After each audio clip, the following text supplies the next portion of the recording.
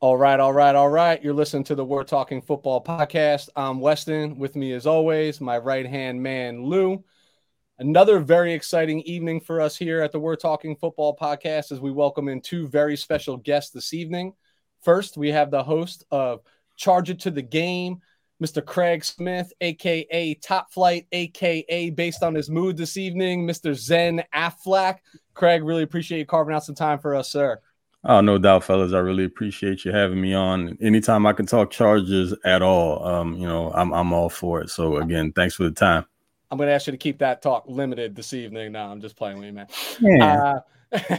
We're also joined by a guest our audience knows, loves, is very familiar with, the hardest working man in 49ers social media and co-host of the Sprint Right Option podcast, Mr. Jason Aponte. Jason, always a pleasure, sir.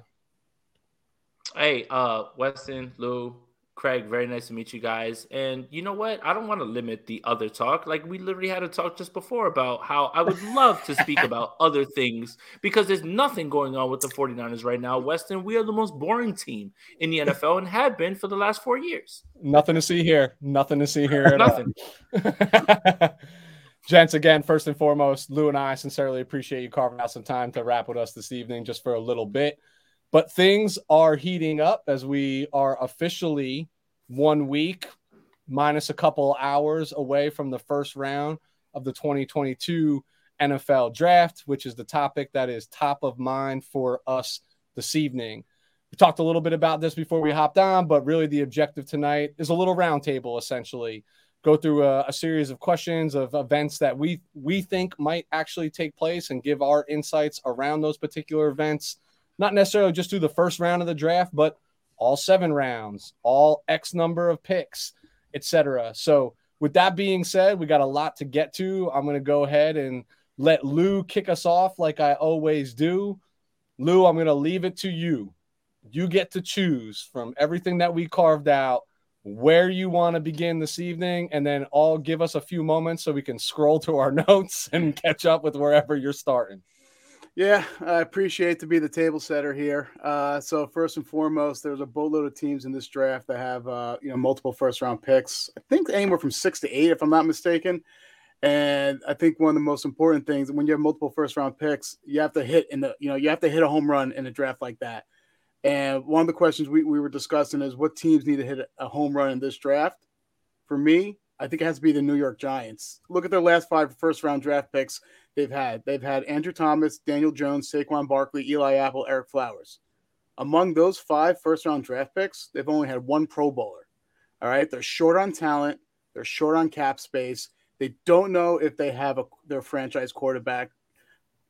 Spoiler: they don't have a franchise quarterback. No, we know they don't. So. Yeah.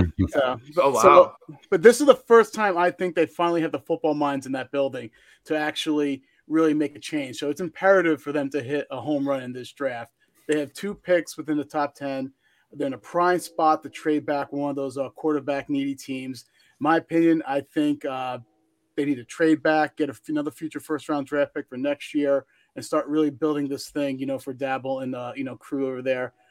This is a really important draft for the New York Giants, in my opinion, because they finally got intelligent men running operations there, guys that know how to use computers, guys that are. This Dave Gettleman slander is ridiculous. I'm sorry, I'm here for it though. I'm here for it. Give me all of it. Yeah. So, in my opinion, the New York Giants are the team that needs to hit a home run in this year's draft. All right, I'll let you popcorn. You pick one of these gentlemen who will go next on that same subject. I'll go. I'll go right. My fellow Charger fan, Craig. What do you think? Home run team. It's got to be the Packers, right? I mean, oh my God, why are you gonna say mine? I should have went second. That was when I was looking at some of these questions. I'm like, I know we're gonna have some of the same stuff because some of it's just obvious. But I mean, you paid Aaron, so you lost Vontae, and I mean, what are you gonna do now? Who's your next wide receiver up to bat? I don't even know. I mean, MVS is gone. He's the Chiefs now. He's the Chief now. So, I mean, who's the next wide receiver up to bat? I'm not even exactly sure. What's Buddy's name from Clemson that they drafted a year ago? Tyreek's gone. Nicole and we just said MVS. Oh, Juju. No. From Green Bay. From Green Bay. Oh, Green Bay. Oh, yeah, I can't remember. Amari Rodgers. Amari Rodgers. There you go. So I mean, T. Martin's son, by the way. He could barely get on the field. And at this point, what is he really? Is he really a receiver? He's got more of a running back build. He's kind of got like that whole wide back thing to him. We talked about this before we got started. We don't know. So at the end of the day, I mean, you got 2 picks. You've got to come away with at least 2 new weapons for Rodgers. Now, I mean, that's really not their thing. They don't like spending high value picks on wide receivers. So if you paid Aaron, are you going to give him his choice? Or, I mean, you're going to pull something else slick, like draft a player that you don't necessarily need and just kind of leave him out to dry. So at this point, for me, you got to compete in the NFC. I mean, we all saw Brady in his full retirement. So I guess at this point, he felt like he couldn't allow Aaron to steal the show. So he comes back into the league. He's got all his weapons. And now what looked like an easier path, maybe for Rodgers, is definitely not as simple as it once seemed. So for me, it's got to be the pack. You got to hit on both of those first rounders. Yeah, I don't think you need 2 wide receivers in those picks, though. I think maybe the first pick a wide receiver, then BPA in the second one. They don't draft bad in the first round. I feel like Stokes was pretty good last year, and Jordan I don't know. Love. I just Jordan Love. Well, okay. Jordan Love. Okay. Jordan Love. Anyone? I wasn't going to say it. Bueller. Yo, that's because Rodgers was getting hurt all the time. So all the time. Dude, he was getting banged up a lot. He missed a lot of games, man. He's playing banged up. All right, Jason, please take over for this man and tell me who has to hit it out of the park. All right. So the Packers, it feels like the natural fit right here because, Aaron Rodgers is back. You move Devontae Adams. How do you replicate that sort of production? And I have the same sort of concerns. If Treylon Burks finds his way onto this team, I start to get a lot more afraid. And, there's plenty of scenarios where maybe even, let's just say, in a crazy world, people are discounting what happened to Jameson Williams and Jameson Williams falls. And in this wrong version of the Matrix, Aaron Rodgers gets to spend his last few years throwing footballs to Jameson Williams. That would not be good for 49ers fans and probably not all sort of football fans at this point. But yeah, I would say it's the Jets at this point. The Jets, what you moved for Jamal Adams put you in a spot where now it's Sauce Gardner and it's someone else like a Garrett Wilson. Like you have a chance to really draft cornerstone players that will impact everything that you're doing day one and also be a part of what's already been built, right? Saleh brings LaFleur over. You run a lot with the 49ers have. Now you have Lincoln Tomlinson come in. He's super familiar with the scheme. You're talking about Michael Carter, who just needs a little bit more help on the backside where he doesn't have to take the brunt of everything. But I think that the Jets are in a position where they need to start making moves now in this way because Jet fans are not just going to sit around and be the old, we're the Jets. And, I live in Jersey. I know that everything is super negative, but you have your guy at quarterback. You have the regime because I really feel that Robert Saleh can push them in the right direction. They just need another year, fit more personnel. They spent more money. I mean, obviously, names like CJ Uzomah and Conklin aren't going to really move the needle for you, but those are very productive tight ends. They finally moved on from Chris Herndon the year before, so they're trying to figure this out. But when you look at the receiver core, now you're talking about Elijah Moore, Jameson Williams, or Garrett Wilson, and then all of these other things that we talked about. I think the Jets are in a prime position to start making their way towards the Patriots. Like, we're here. Like, you guys have to acknowledge us. Right. They're going to have to do it through the draft because you heard, the rumors that were coming out that they were having trouble attracting some talent and going to makes sense. You hear what that makes sense. Yeah, you hear what Tyreek Hill said. He had no, there was no way he was going to coming over here to New Jersey. And if you can't attract via free agency, and it's not a good idea to overpay, your free agents like the Jacksonville Jaguars did. You got to do it through the draft then. Well, they'll win the draft when they unload 3 of those top level picks at 19 problems. That's what's going to happen. And then they'll win the draft. So this is one of those areas where I got to pivot on the fly because not only were the Packers taken, I had a backup plan knowing that I might go last. And that backup plan just got snagged as well. Here's the obvious answer. All 32 teams need to hit out of the park. That's just the way the NFL draft is slated.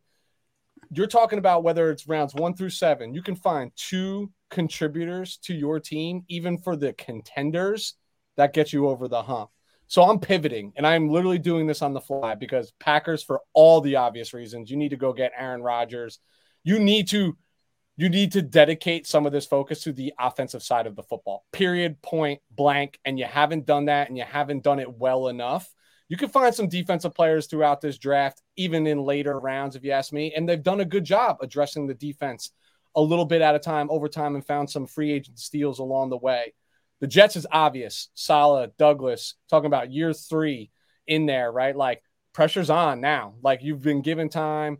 The grace period's off the table. It's more about like, we need to see that needle move, or we need to really start thinking what we're going to do over the next year and a half anyway. And honestly, nobody wants to see Robert Saleh succeed more than I do. And LaFleur, like, I want to see them do well. And if there's one place I had to wish Debo to go, I'd want it to be there. We know plenty of Jet fans, and I know they can give us the roast in return. So I'm pivoting on the fly, and I'm going with the Los Angeles Chargers. And why I'm going with the Los Angeles Chargers, and I said I'm going to limit the Chargers pick, is think about what the AFC West did this offseason. And you guys were an integral part of that, right? Khalil Mack, J.C. Jackson. You added some beef and bodies up front to stop the run game. To me, in this very competitive division, and, the old saying, like, win your division, get into the playoffs, and you're all good. Well, this is going to be the hardest division to win in when all said and done. That number 17 pick and that third-round pick are going to be crucial. If you can find 2 immediate contributors to your either side of the ball, you need impact players right now. Ideal wish list is, I know, Lou, you and I have talked about it all the time, like, is it right tackle? Is it right tackle? Is it right tackle? It's got to be a playmaker. It's got to be a playmaker, and it's got to be a playmaker for longevity, because as much as I love Keenan Allen, and Lou will tell you about my infatuation with him, we are approaching the back 9 for Keenan Allen. Like, it's a fact. Like, this is what we're doing. That needs to be a playmaker for you, and that playmaker paired with Justin Herbert could be a difference maker for you in the division. So how about that, fellas? On the fly, zero preparation. You all stole what I was leading with, and I'm going to go ahead and tell you it's the Los Angeles Chargers need to hit it out of the park. That's clutch, man. I like it. Yeah, I like it.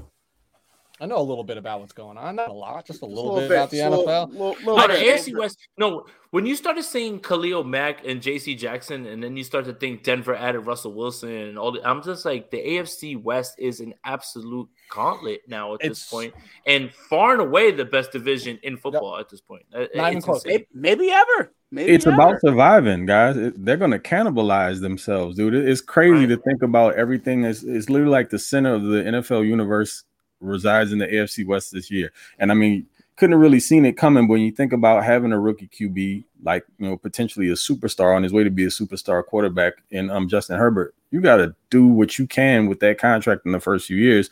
And it's not like the Chargers to do what they've done. I mean, Lou knows we sit around and we pick the scraps up in free agency. There's almost no action that takes place on day 1. And when day 2 rolls around, it's somebody who you're like, oh, okay, I guess, and by the time all the top names are gone, you're just, at the point to where you're just thinking, all right, just get some solid guys and maybe we can compete. We hype ourselves up and then we end up, 500 or just barely over or under. So AFC West is definitely, it's an arms race, man. I don't know what else to say about it. You know what I love most about what y'all did is you were prudent. Like, Lou and I were talking about this offline. Look at the Denzel Ward contract right now.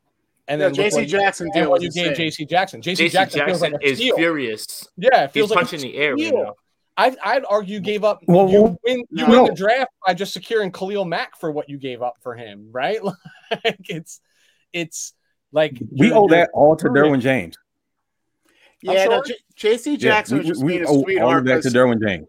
Exactly, because J.C. Jackson wants his, his former college football buddy, not college football, his former 7-on-7 football buddy. Yeah, they play 7-on-7 in high school. Yeah, exactly. So he just wanted him to be there too. So he saved a little money for Derwin. That was nice of J.C. He knew what he was doing. So there was a story. I don't know if it came out that was in the media or not, and I kind of have some background stuff, so I might be saying too much here. I don't know. I gotta be careful. So apparently JC wanted to come to LA and he was willing to just get the deal done. his agent was trying to get him, was trying to basically reset the market. And when they were doing the back and forth dance, he was looking at, what was that, 23? He wanted like 23 mil a year, something crazy like that. And when, the agent was trying to do what he was doing, JC made it known he wanted to get the deal done. They lost all leverage, and he was just like, get it done. I want to be in LA. I want to play there. So he was willing to take less money. So again, we owe it to Derwin because that relationship means that much to where he wanted to come and play with this guy, and he was willing to not go after Jalen Ramsey, the Jalen Ramsey bag. He didn't care about it. So again, thank you to our Lord and football savior, Derwin James. I'm sorry, I was going to call him, my old nickname for him used to be Area 33, but now he's number 3. So I got to figure something new out. But this like matters, right? Everything you're just saying, because this to me is like the first like sense, like over the last year and a half, that like the NFL is slowly turning into the NBA. Like I can recruit people, we can change contracts. Like let's make no mistake about it. What JC Jackson's getting paid is changing literally his entire family's life, right? Like generational wealth that we will never see, right? And that's why we're here talking about it, and he's going in and earning it. Like I was trying to have this conversation with my wife, not to bring her into this, but like talking about the Debo thing, like I was like, we're splitting fucking hairs, 19 million, 22 million, 3 million a year. Like it's still more money than any of us would ever know what to do with, but like it matters because like it's setting markets, how you're being recognized, how you're being remembered, you're being paid commensurate, et cetera. So this is like a really odd time, especially for all of us who I feel like have been NFL fans for a long time. Lou always says this, like, this ain't your daddy's NFL anymore, right? This ain't the NFL that we grew up on. It's drastically different. All right, so I'll digress there. Craig, I'm going to throw it over to you. Which topic do you want to lead us into? Okay, so I guess we can make it a little spicy now. So let's go for biggest boom or bust prospect. And I'm going to throw that back to you, Weston. What do you think? Oh, so you're gonna pick the topic and then throw me out there? All right, Jesus, get cooked, Weston. Get work. He's working. Reinventing the rules right in front of me. All right, so there's a couple people that were are top of mind. These are all first round products. I'm gonna go with Trayvon Walker out of Georgia. I just think. I don't love workout warriors. I don't. Like, there's nothing about it. Like Lou will tell you, I'm not a big combine guy. I'm not a big pro day guy. I'm a tape guy. Like, I just watch tape. And don't get me wrong, right? Like, so the boomer bust for me always depends on where they're drafted, right? Like, it's hard to label somebody a bust if they're a 5th, 6th, 7th round draft pick or undrafted, right? It's about what you're going to invest into this player. Like, are they going to exceed expectations or not, right? And with Trayvon, I think he's got that workout warrior, to me, screams plenty of upside. But the tape at Georgia tells me a different story. Like, it doesn't, like, there's nothing to me that honestly, like, stands out. There's no dominating the opposing side. It's not super sexy to me. And I know, and as an edge player, like, I want sexy. Like, I want domination, and the grade outs of him, based on his play, like they're not that. And to me, the tape tells no lies. Like, do I think he is capable of being a boom prospect? I sure do. But I think he is equally as capable of being a bust prospect. That's my thought. And Craig, since you threw me on the spot, I'm throwing you right back on, dude. I didn't mean to break the rule. That was 1,000%. Like, I don't know. I got lost in it for a second. So I was like, I'm supposed to actually give my answer first. But you know what? Just to piggyback off of that really quick. So I've been a Trayvon Walker fan before all of the athletic testing and everything. And I was kind of on an island by myself for a bit, but it's because I realized something watching his actual film. Like, the traits were there, but this is more of a projection pick. And I saw that just from watching him on tape. They moved him around a bunch. So he was a man without a true home. But when he flashed, it was ridiculous. And then when I saw him move around in space, like literally in coverage, I'm like, a dude that's 275 pounds is not supposed to move like that. And it's not just moving around in space, change of direction too. Like, he's lost like outside contain on guys before, literally stuck his foot into the ground. I can't remember what game this is right now, but it blew my mind. Stuck his foot in the ground and literally lunged back the opposite direction and caught the dude with one arm. And I'm like, again, wait, I'm sorry, this dude's 275. And then he just goes and backs it up in the combine with the freakish testing. And so it's kind of like, okay, that solidified it for me. Now, this top 5 pick stuff, that's a little too much for me. So hold on right there. Yeah. Right? Like, if he's a top 5 pick, I mean, listen, Trent Baalke's a general manager, right? This guy could literally go 1 because nobody loves workout warriors more than Trent Baalke, I promise you, right? But what you just said, that top 5 pick stuff, if he is picked in the top 5, that puts him in a position where if he doesn't exceed your expectations, it's a bust, right? Well, yeah, that's definitely an overdraft. But at this point, it's not that he doesn't have the talent to be that type of player. It's just like what you said, though. The numbers don't line up with top 5 pick. So if he goes in the top 5 and he doesn't perform like top 5 out the gate, then it would be easy to kind of deem him to be a bust because you have high expectations, but you're basing that all of like just traits, what you saw in athletic testing and some of the stuff you saw on film. But at the end of the day, it's kind of being set up to fail, honestly, if you ask me. And it is all about where he ends up going. That kind of tells the tale on how his career goes. But we kind of got sidetracked when I was piggybacking. But my guy, and I know this is probably going to be a little bit of a hot take, is Kyle Hamilton, believe it or not, from Notre Dame. Yeah. I like it. My reason being, tell me more. I'm catching a lot of heat for it because people are saying, oh, well, because of like the testing, he might fall to 17 and the Chargers should definitely nab him. And I'm thinking, I mean, I get it.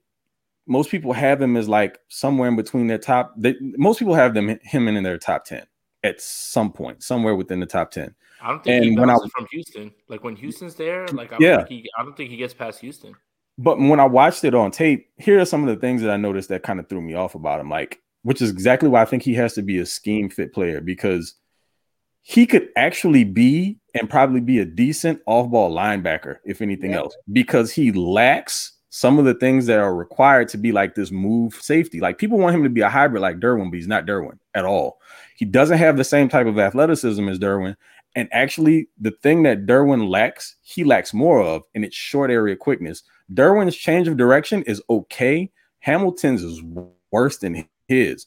So I've seen Hamilton like play in slot and get completely cooked by wide receivers one-on-one with just base off the line package moves, and their routes are not overly, over the top eccentric stuff. He just cannot move, swivel his hips, get out of breaks, and mirror and match wide receivers very well. So if you want to put him in a situation where you want to line him up in the slot or make him a single high safety, like that one play against, I think it was Florida State, where you see him come from the opposite hash to pick that ball off. The thing that I noticed about that was, okay, it's cool. It was a really athletic play, but I think he's smarter than he is instinctive, because you can see the quarterback looking to the opposite side of the field the entire time. Once he realized his responsibility was taken care of, he just started cheating to that side. So then when the quarterback finally throws the ball, the other thing most people don't realize is the ball was underthrown. So he had less room to have to cover to get to the ball. He picks it off and it looks amazing. But that's a great highlight play. But when you watch him in coverage and for what people want him to do as far as moving around, I don't think he has that ability, not to the extent that most people believe he does. So to me, it's all about scheme. He's a split safety. If you want to play him like in a star position, cool. Just make sure you don't have him manned up on wide receivers one-on-one. Tight ends, he can handle. Wide receivers, I think he's got problems unless he's got help over the top. Yeah, Craig, I agree with that. I was reading something that teams are kind of scared. He's a little bit betweener. Is he that safety? Is he a will linebacker? For all those same exact reasons that you just mentioned. So I think that's a great boomer bust prospect right there. I mean, I've seen that guy on some people's the number 4 overall rated prospect. You know what I mean? But that was early, and I've seen since the testing. Right, when you look at like all the athletic stuff, like that has certainly slipped a little bit. I've seen him as low as 20 in drafts. I've seen him as high as 8, 9, depending. But Craig, on you, man. Who's answering the question next? Jason, what you got, my man? All right, so what's that Grizzlies score, real quick? What's that Grizzlies score, real quick? By the way, the Grizzlies won. They were down 20-something. They came back and they won. Is it 2-1 or 1-1 now? 2-1 now. Okay, it's cool. 2-1 now. Yeah. I'll break another mirror. Let me know your parlay. I'll break another mirror for you, man. I had the Grizzlies, and they were down 20-something points in the first half, and Patrick Beverley was making short comments and whatever. Who cares? Patrick Nobody's Beverley. here for that. Patrick Beverley, yeah. You know what? I want to say this about what Craig said. I think that is very much a fair assessment, and more of what people need to do is challenge the guys that you are automatically consensus, whatever it is. Because when you start to look back at certain drafts and you start to look at what's the value of a first-round pick and how many people actually hit, you start to realize that out of the 32, it's much less than 16 that have impact guys in the first round. Some of these guys were labeled can't miss and all those things. I love the challenging of the consensus with that as well. Okay. Now, I'm going to make every 49er fan upset now. Because my prospect that I feel is boomer bust is a wide receiver that 49ers fans are completely enamored with, and I feel like has hyped himself completely out of wherever it is the 49ers are going to be drafting. That's Christian Watson. And for me, he has the largest range of outcomes for any receiver. We have seen guys test very well. We have seen guys run down the field. We have seen guys be big, strong, fast. He needs to work on his contested catches. There, for as many guys that have profiled as the next guy, there's a Sammy Coates. There's other receivers like that. I'm not trying to tell you that that's what he is. But from what I saw and what 49er fans have been pushing in my face has been more about, well, he played with Trey Lance. And look at Joe Burrow and Jamar Chase. How dare you even try to send that comparison in any way? Because that has no correlation in terms of what these guys have done. If you want to be enamored with the running, the jumping, the speed, all of that, you want to be cool. Like that's fine. What I see is a guy who, when he's faced with a little bit of better competition, and I got a chance to watch him up close at the Senior Bowl, he did pretty well. I'm talking about NFL guys now. Now you've got to, and now you've hyped yourself into a portion where you're going to be in the first round. Like, I would very much be surprised if he doesn't make it out of the first round and the Chiefs or the Packers, one of those two teams, pick him. And it doesn't have to be that the Packers pick two receivers, but I'm projecting him to be a fit for those teams, and they would look at that. But with Christian Watson, I see a guy where you see all the raw ability. The route running needs to work. You just didn't see it against competition, and I'm not the guy who goes, against the whole, hey, he played at this school or he went over there, because I've been trying to debunk that with Justin Fields and many other people who have come from a long lineage of people who haven't succeeded at his position in that school to break that mold. So I'm not coming to you and saying that nobody who played in that sort of competition with Christian Watson and Trey Lance, because obviously I think the world of Trey Lance, but it's just, for me, I need to see a little bit more. And the way that he's being hyped, as if, let's just say the 49ers make a move from Deebo Samuel. Oh, well, just draft Christian Watson. How dare you make that sort of like comparison? How dare you think that that's the fix right away from something like that? So for me, it's him, and the hype has pushed me a little bit to be more critical, because I want to find the things that I don't like, because everybody's good when things are going their way and things are in their right direction. So for me, it's Christian Watson. You said everybody's good when things go their way, and nothing's gone more in one player's direction that I've seen in a long time than Christian Watson. I mean, we're talking about pre-Senior Bowl, late day 2, most likely early day 3 guy, to like day 1, like night 1. Like, this guy's number might get called. And the point that you made that resonates the most with me is like, just the short-term memory and recency bias of 49er fans specifically. Yes, I'm calling you out, but NFL fans in general, like Joe Burrow, Jamar Chase is not the same thing as Trey Lance. And you're talking about national championship at the FBS level, right? And like, I literally keep me honest here. Did I or did I not say that Jamar Chase was the best player in the NFL draft last year? He was your guy. My guy. Christian Watson is not the best player in the NFL draft. Not even close. So like, to make those comparisons, like, is just like dumbfounding to me. Do I think, to your point, boom or bust, right? Like, he's got everything you're looking for: size, speed, all of that contested catching, but like there's still a lot of maturation that needs to take place in that gentleman's game. And he could be, right? Like, what do we know, right? Like, I don't know. Yeah. Christian Watson could be a Hall of Famer, but he could also be the next Sandy Coach story. Yeah, no, you're right, dude. Right. You're 100% right. I'm not saying he's a bust, but you said boomer bust. So I feel like he only has two real outcomes. That's like either he's going to live up to what's going on, or he's going to not. And that's where it's going to be because of the hype. If he goes in the first round, it looks more like it smells a lot more like bust than it smells boom. Is what? I don't like it in the first round. I really don't, man. Like look, just a quick peek into mine. I go against the consensus. I have Sky Moore as my wide receiver 4 in this draft. Besides the top 3, like I've got 3 guys that I will not get off of: Jameson Williams, Garrett Wilson, and don't give too much. How am I blanking on this?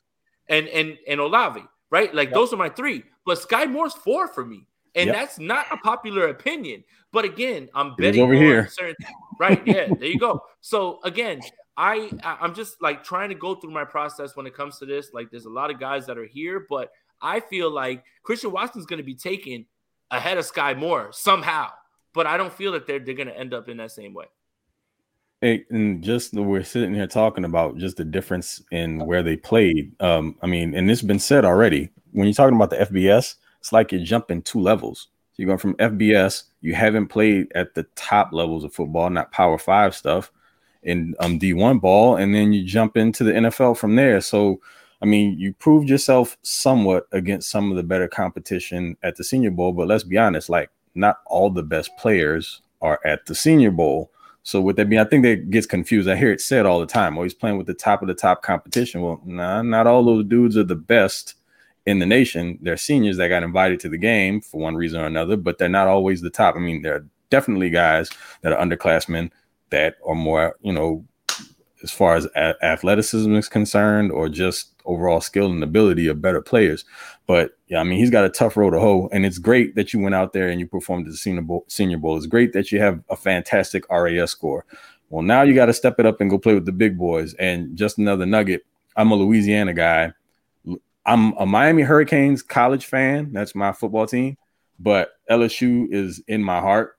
And it's funny because actually Justin Jefferson, when he was a kid, well, first of all, he's from my neighborhood where I grew up, and he went to my wife's mother runs a daycare, and he attended the daycare. So I watched him grow up from a kid. He went to my town's high school, and he was just okay in high school.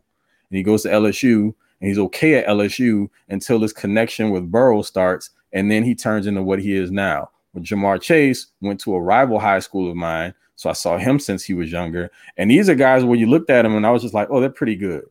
And then they go to LSU and then they go into the league. And now you're talking about 2 of the best players at their position in the entire league. So it just goes to show you, man, I hadn't even heard about Buddy from North Dakota State until this year, until the draft cycle started. So what does that say? I mean, we heard about Trey Lance. What was he? He was a junior. Did he go? He came out as junior after his junior year. Yeah, so I heard about because of COVID. Yep. Yeah. So I'd already been hearing about him. I didn't hear about what's his face again? I'm sorry, blank on his name. Christian Watson. I hadn't heard about Watson until this offseason. And there you go. See, I can't even keep his name in my mind. He's a good kid though. Like he does everything that you want, right? Like he says all the right things, and like he's a very respectable young man for sure. But again, we're just talking about the field. I didn't mean to cut you off. I'm sorry, Greg. No, you're good, man. No, just saying it. We can't just assume that somebody like that is going to come in and take the league by storm. I mean, having the physical tools is awesome, but level of competition matters, and you can't just assume that. And like you mentioned, Sky Moore, I'm a huge Sky Moore guy. For a few months now, he would fit over there with you guys. Oh, so well, and I already got stuff pinned on Twitter, and I got stuff loaded up because I'm a person that likes to keep receipts. So everybody that I was high on, I've been high on for months. You're not going to hit me with so now all of a sudden you just got, no. Let's go back to January. Remember when this wasn't popular and I was like, hey, watch out for this dude. Nobody cared. Yeah, right there. Yeah. So I mean Petty Pendergrass. I hear Petty Pendergrass. It's coming out a little bit. Western Kentucky again. So it's able to look through the competition, able to look through the school that you went to, and you're starting to look at the player itself. And that's the thing is Sky Moore went to Western Kentucky, so everybody's kind of and when I put him at 4, everyone was like, "What the hell are you talking about?" I was like, "Okay, well, we'll compare notes." And I had him ahead of Drake London and Treylon Burks, who everybody loves, but there's something about what he does that I have him at 4, and that's what makes the draft evaluation process so fun. All right, Lou. I'm gonna actually stay with the wide receivers, and Jason, fantastic segue. First of all, I have to, forewarning, I'm a fan of this player, but I personally, and this might be a little hot take, but I think he's a real big boom or bust. Jason said his name, Treylon Burks, and let me tell you why. He's being mentioned in the same type of name, the same categories as your Deebo Samuel, your AJ Brown. Right. He's big, he's strong, he has good hands, he's physical, he's a good run after the catch type of guy. I get it, had great production out there in Arkansas. However, on the other flip side of the coin, he shows up to the combine, out of shape. Now there's knocks on his route running. He has trouble separating at times. The name that's starting to pop up into my head, and I think a lot of other teams' head, I'm not saying they play alike, but it's that Laquan Treadwell type of player. Listen, this is not me. I was listening to Tony Pauline, you're right. and this is what they were saying that I'm looking for new hosts of the We're Talking Football. No, he's spitting though. He's spitting. Listen, this is not my opinion. I told you I love Treylon Burks, but I think it's a boom or bust because it's ultimately depends on where he's going. And if he's going to the Packers, that's going to be a boom. But if he's going to go to a wide receiver team, a wide receiver needy team that doesn't have an established quarterback, I don't think he's going to save that quarterback. I don't think he's going to save that, save that offense. Let's talk about the Jets, because I know the Jets really like them. I'm not saying they're going to pick him at 10 or what have you, but maybe the Jets don't. Maybe 38. They go edge. Yeah, exactly. Maybe they move up, because don't forget last year they moved up for AVT, Vera Tucker. That's true. They have a lot of picks and they can move up. Still get Burks. I don't think that's a good fit. I mean, they also have, more from Ole Miss. I think it'll really be overlapping, but depends on where he goes. I think is going to be the main if he's going to be a boom or a bust type of prospect. All right, I feel obligated. Range of outcomes. I feel like out of all the wide receivers, that's all I'll say. Yeah. He just has the largest range of outcomes. I love him too, and I want him to succeed, but I don't know. Yeah. He could literally be the best receiver in this class, or he could literally be nobody. And I don't even know if I could say that about Christian Watson. So herein lies the rub for me. Lou, I think this is actually based on how I feel about Treylon. This is actually and I was just joking with you, this is a perfect boomer bust type prospect, because my gut, my intuition, when I watch tape on Treylon, I'm a big tape guy, and the tape screams I'm dominant in the SEC, and what he does with the ball in his hands is special. It's different. It is Deebo-esque. I don't care if he showed up a little overweight. I really don't care about any of that. What he does and the way he uses his frame and his body for contested catches, and has so much experience out of the slot. It hits differently. I am a huge Treylon Burks fan. Like Jason just said, he could be the best or he could be whatever. He is my number one wide receiver in this draft class. Oh, and wow. Thank you, Craig. That's Craig, spicy. Thank you. And that's the reason spicy. That's spicy. And I'll listen, cut it. Put it on Twitter like you always do, Lou, when you want to shout me out. And when I'm wrong, I will take my I keep receipts too, motherfucker. Yeah, I will. Cut the receipt on this one. I'll take 150 fucking victory laps if and when I am right. But the reason why is just because the tape tells me what I need to see. And he plays in the SEC, he plays in the toughest division in collegiate football, and he dominates. He faces the best on the defensive side of the ball, and he dominates. When the ball is in his hands, he is special. I just it's hard to ignore that. And here's what I'm talking about, right? Okay, so 20 plus wide receivers ran faster than him at the combine. Don't care. He separates. He's intelligent with his body. You know who else doesn't run real well? but is really intelligent with his body. And Lou, you and I labeled him as a top 10 wide receiver going into last season, and he's had poor quarterback play. We understand that. And I do agree with you. Quarterback is going to be instrumental here. Allen Robinson, right? Like we all talk about Allen Robinson is a very talented wide receiver. Does he stand off the charts? Remember a guy named Alshon Jeffrey? I know he's bigger and different, but like everybody's like slow, sluggish, blah, blah, blah. Don't care. Still ate up the NFL when he was and had quarterback play.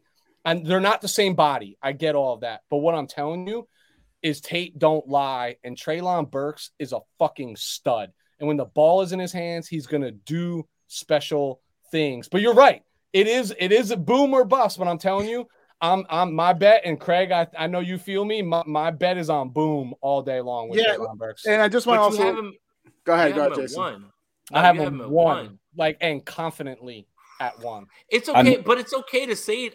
For me, I feel like you could say those same things because I feel those same things too, right? Like I have Burks at where do I have him? 1, 2, 3, 4, 5. I got him sixth, just because I still acknowledge and give myself the doorway of saying, hey, he could be wide receiver 1. He's big boomer bust or whatever. Heads up, Ben, a little bit. Yeah, heads up. Here's my hedge. Like here's my little, But yeah, no. Look, I agree. And again, I think this is what makes the evaluation process so fun, right?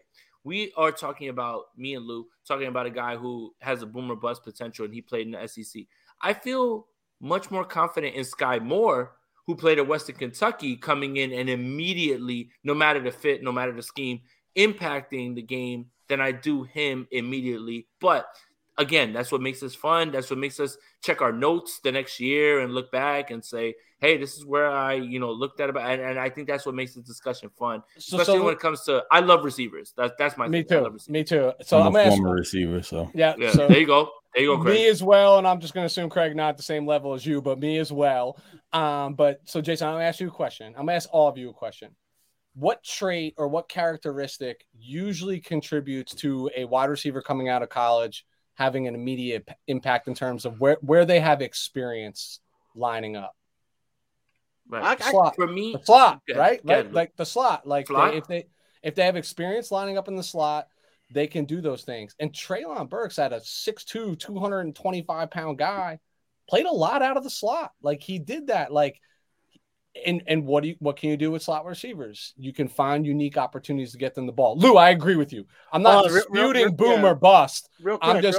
I'm taking my opportunity to give you all of the film that you need and all the receipts that you need to say that this is my guy.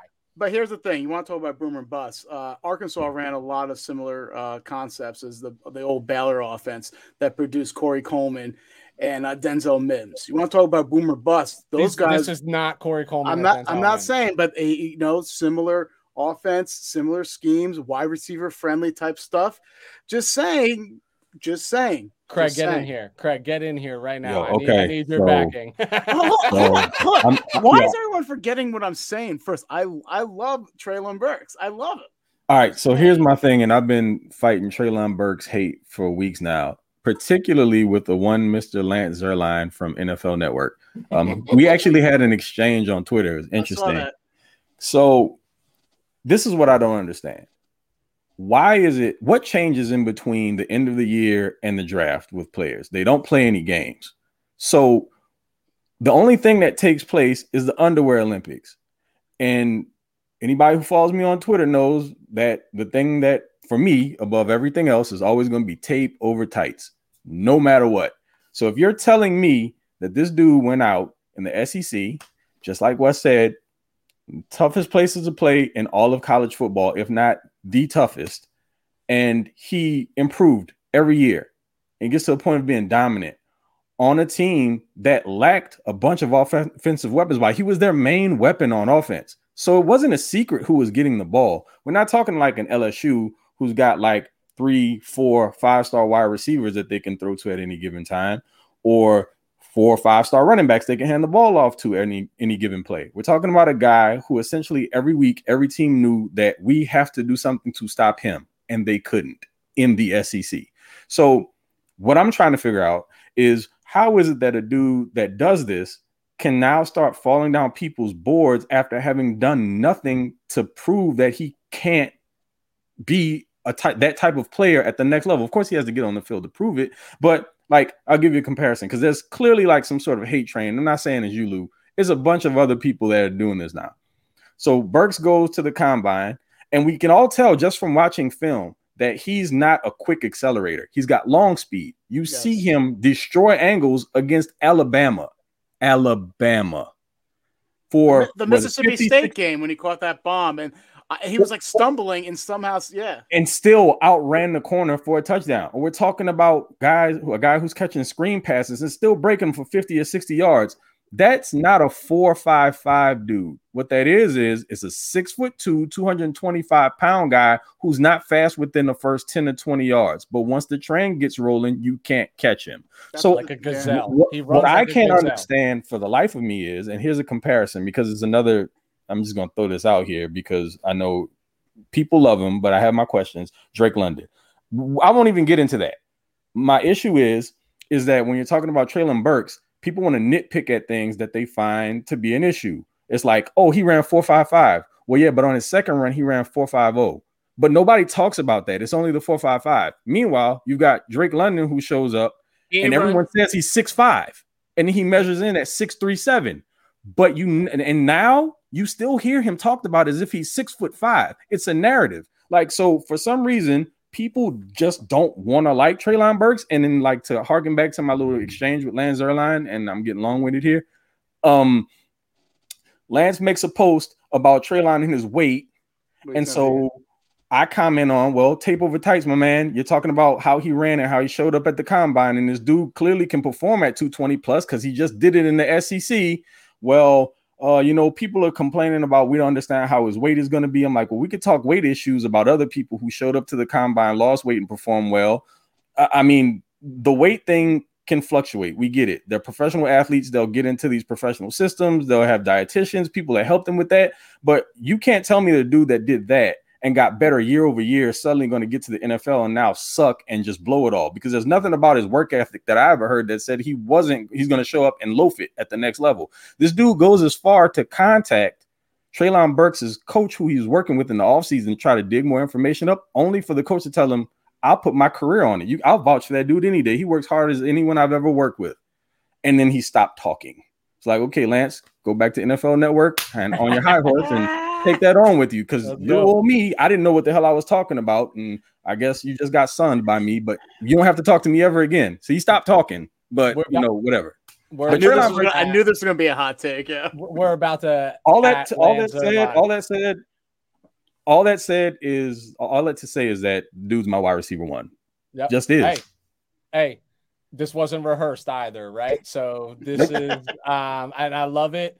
Craig, you are welcome back. Me and Lou against Weston and Craig. That's it. Wow. That's it, man. That's it. All right. United by last name, Smith and Smith. That's how we roll. There you go, man. Let's do it. All right. Because we can go all night. I want to be respectful of all yours time. And I want to I'll stay on this conversation train. I don't care. I'll let my wife divorce me and we'll be all good. By the way, I have Drake London pretty low in my rankings as well, too. But I'm with you, too. I think we can all agree on that then. I'm not on that. But guys, let's calm that chatter down. We got to promote Drake London. Promote Drake London. So someone overdrafts him. Yes, got it. He's phenomenal. He's 6'8". He runs a 4.23. No one's ever seen him like a New York Jet guy. There are whispers of him actually running, but it floats like 50 Cent stories up here in the Northeast. Where I heard he moonlights as Batman. 50 Cent was shot and he went to the barbershop after and things like that. That's Drake London running. Guys, you didn't hear the fire alarm went off because he ran so fast. There was smoke behind him. Yeah, there you go. That's exactly what he's the Flash. Let's do it. All right, Jason, that's on you, man. Which question you want to roll with? So give me a sec so I can pull all these back up. But this is great. I think we should go with how many quarterbacks are going to be drafted in round one. And I think this discussion is something that is fluid, like many things that go on with the draft, right? Being at the Senior Bowl, you see Pittsburgh, you see Mike Tomlin there. Mike Tomlin spoke with Malik Willis for 45 minutes off to the side. I mean, of course, he's doing his due diligence. What they're doing right now with Mitchell Trubisky implies a stopgap into a guy that can start for much cheaper than the 49ers tried to do that. Sorry, I couldn't let that go. All right, but at the same time, Matt Corral, Sam Howell, Kenny Pickett. For me, this feels like a very barren quarterback draft. Like, I don't feel good about many of these prospects. And I think that Malik is quarterback 1 by a fair margin. By a fair margin at this point. So how many will go?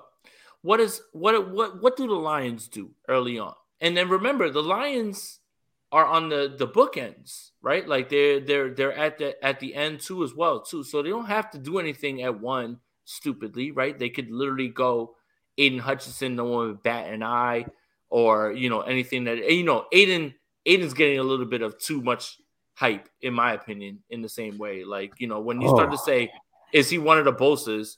I think you need to chill the hell out. I think you need to chill the hell out. Like, chill out. But anyway, we're not here for any of this or that.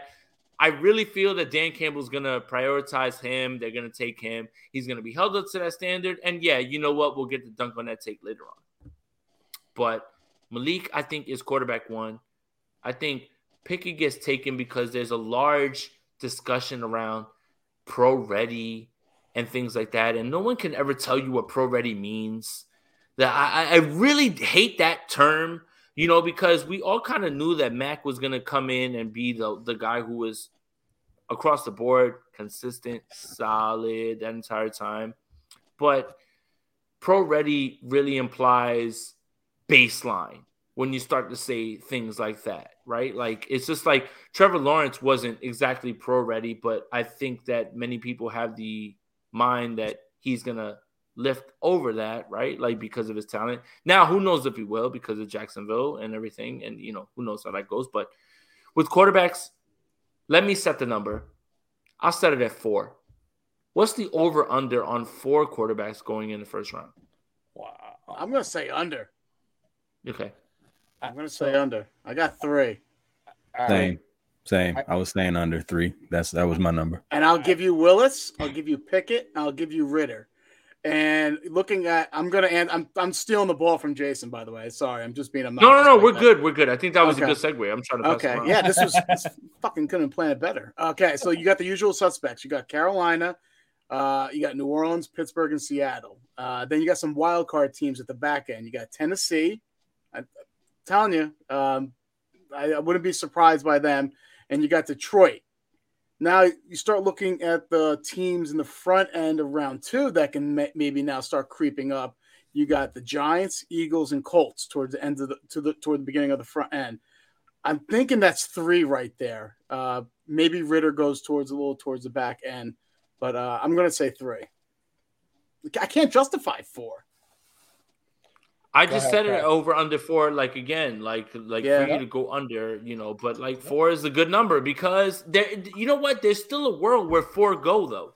And for the same reasons that you just implied, maybe someone loves something about a quarterback that we don't love. I don't love any of these quarterbacks. I promise you. Like Malik is quarterback 1 in my eyes, hands down. But I had Justin Fields as the guy that I really liked, and I don't think he's Justin Fields level at this point. But again, this is where we're at, like right now with the discussion. So I'm interested to hear the other opinions. Go ahead, Craig. It's a scary QB class, and when you're talking about QB1, and I mean no disrespect bias, it's like literally smartest kid, dumbest class situation. Like probably. What I can't figure out right now at this point, and who I'm struggling with. I want to say that it's definitely going to be Ritter as the 3rd QB off the board, but something about Corral keeps bothering me. I don't know what it is, but I can't figure out. And that's why now that I'm talking myself through it, I feel like it's 3, but if it ends up being 4, I won't be shocked because someone's going to talk themselves into Matt Corral. Yes. If Matt Corral goes before Ritter, I think if Corral goes before Ritter, then there will be 4 QBs taken in the first round. Craig, this Carson Strong disrespect will not continue. What was I thinking, man? But he's pro ready. He's pro ready. Well, Craig, I mean, what? That's technically, so is what's his name? Bailey Zappi. Like, what? Oh no! Oh please! Oh my God! I've heard some wild stuff. Wild stuff about this. No, at the Senior Bowl, he threw a pass, and I looked at somebody, and I was like, "Who was that?" And I he told me the name, and I just like ripped it. I was like, "All right, I'm done here." I mean, I've heard some people say that he played injured this year, like literally should not have been playing on doctor's advice, and essentially went out there. They made like this warrior story about him. And he's on one leg, and they were like, well, look what he did on one leg. So this is what we're doing. This is the type of reaching we're doing for this QB class now. We're making excuses for dudes who in any other decent class, you wouldn't hear their name. So, I mean, I get it. You got to drum up some narrative for QBs because, like, they're the face of football. So I have a class like this. Literally, there are dudes now. I mean, what are you guys, your opinion? If Malik is like your number one QB in this class in a regular year, what would he fall in as far as like, let's say a top 3? Would he be in a top 3 in a regular year? If he was in last year's draft, he's the 6th quarterback that I would feel. And that's without me knowing what Davis Mills was going to do in Houston. Right. Seriously. Because Davis Mills was the 2nd best rookie quarterback last year. Mm-hmm. It was Mac. It was Davis Mills, and then after that, it's like whatever you wanted to label it for whatever reasons. Zach had problems with, the team that he was with. Jacksonville is obviously a dumpster fire. Justin was done no favors, but he still showed some of those things. So that's the thing. It's all perspective to the class, Craig, and I think that's a great point because if Trey Lance was QB, it was in this draft, he's the first pick. Mm. And I don't think that you could say the same if you went the other way with any of the guys that are in this draft. Yep. So here's what creates this problem, right? If I'm a general manager, clearly I'm not. If I was a general manager, there's not a single one of these that's on day one of my draft board at all. But why are quarterbacks on day one of a draft board? Because of a couple things. New coaches, new regimes. What do coaches get judged on most by? Who they draft, what quarterback they draft, right? That's where they hang their hat. And everyone loves the allure of the 5th-year option, right? And that rookie quarterback contract. None of these guys and it's not a knock on them, right? Like, I mean, is there a better story in the entire offseason than the video that shows like Malik Willis literally handing money to that homeless guy, right? Like on the side, right? Like that's like phenomenal, like good for that guy. And I genuinely believe that is how he is, right? That's not an act, like that's caught on a distant camera. I root for that. Like I 100% root for those types of individuals. But the reality is like, that doesn't make you a day one draftable guy. I do agree that the X factor is the Detroit Lions. If the Detroit Lions do the unspeakable, in my opinion, and draft Malik Willis number 2 overall, there's 3 quarterbacks that are taken in the first round. And I agree with you, Craig. It's either Ritter or it's Corral, right? And if Corral goes before Ritter, then all of a sudden we are talking a 4. I'm going to set the under. I'm going to take the under, and I'm going to go 3 because I don't think the Lions are going to take Willis number 2 overall. And I think that leaves them with the last pick in the first round. It's going to be Ritter or Corral, and I would bet or I would wager that it's Ritter in that particular instance. The discrepancy for me here a little bit is I don't think there's – all right, so I'm biased, and I'm going to be the first one to say this. Pickett grew up in my backyard. I literally watched this kid play high school football. He's a really good player. He's a really intelligent player. He played at a different level than Malik Willis did. Now, what separates Malik Willis from Pickett is that arm and the mobility. Those are the 2 biggest things, right? But when you say that term pro-ready, I think of who is going to come in and digest an NFL playbook at an expedited pace, right? Like that's day one ready, pro ready, instant start. And Malik is uber athletic. I think Pickett is uber intelligent, right? And I'm not trying to like put this big disparity between the 2 of them, But that's my opinion is, and I won't belabor points. We've all talked about it, but like I can't reiterate enough that the only reason why these quarterbacks are even being talked about in the first round is because there's first time head coaches out there that, or in their second, third year, they have to make a move, have to improve based on what they have, and they're going to hang their hat on a quarterback that causes you to reach. That fifth year option causes you to reach. But I'm going to land at 3, and I think it's going to go in order: Willis, Pickett, and I think Ritter will be the number 32 overall pick in the draft. Or how about coaches that are trying to save their asses in their jobs, a la Matt Rule? Yeah. I was gonna say what Matt Nagy did last year and with Matt Rule. So exactly. Hey, listen, you know what though? Real quick, Matt Nagy did try to save his ass. If it was a year earlier and this exact scenario played out, he might have saved his ass. But his fate was already determined before those moves were made for Justin Fields. Was the right pick. It was the right move to go get Justin Fields. It just was a year too late for Matt Nagy and Pace. So I think that 5th year option thing with QBs gets overplayed, because how many QBs that you want to keep do you allow to get to that 5th year? I think with other positions it makes sense, but QBs, when you have your guy, he never sees that. So it's like, I hear a lot of people throw that out, and I'm not saying it for you, Wes. I just mean in general. You can ridicule me, dude. We're all good here. No, not at all. Because I know you didn't mean it like this. But what I hear a bunch is when people say 5th year option, they like to use that for across the board any first round pick. And it's like, okay, cool. But when it comes to a QB, if you've got your dude, like for instance, no, this is not a Chargers podcast, but here we are. Justin Herbert's not going to see a 5th year option. That's not going to happen. No, like when you have your dude, you're going to get a contract worked out with him, not as soon as possible, but you're not going to let it be belabored to the point to where it becomes an issue, because you don't want him thinking he's a lame duck. You don't want him asking questions about whether or not you really want him. So you're going to get him taken care of ahead of time. So yeah, the 5th year option thing is just, I think it just gets misapplied to quarterbacks. And you're right. I think the allure is, I have that time. Yeah. You know what I'm saying? Right. Like I have an extra year to make a decision if things don't go well, because what do we know? What do we know actually happens, right?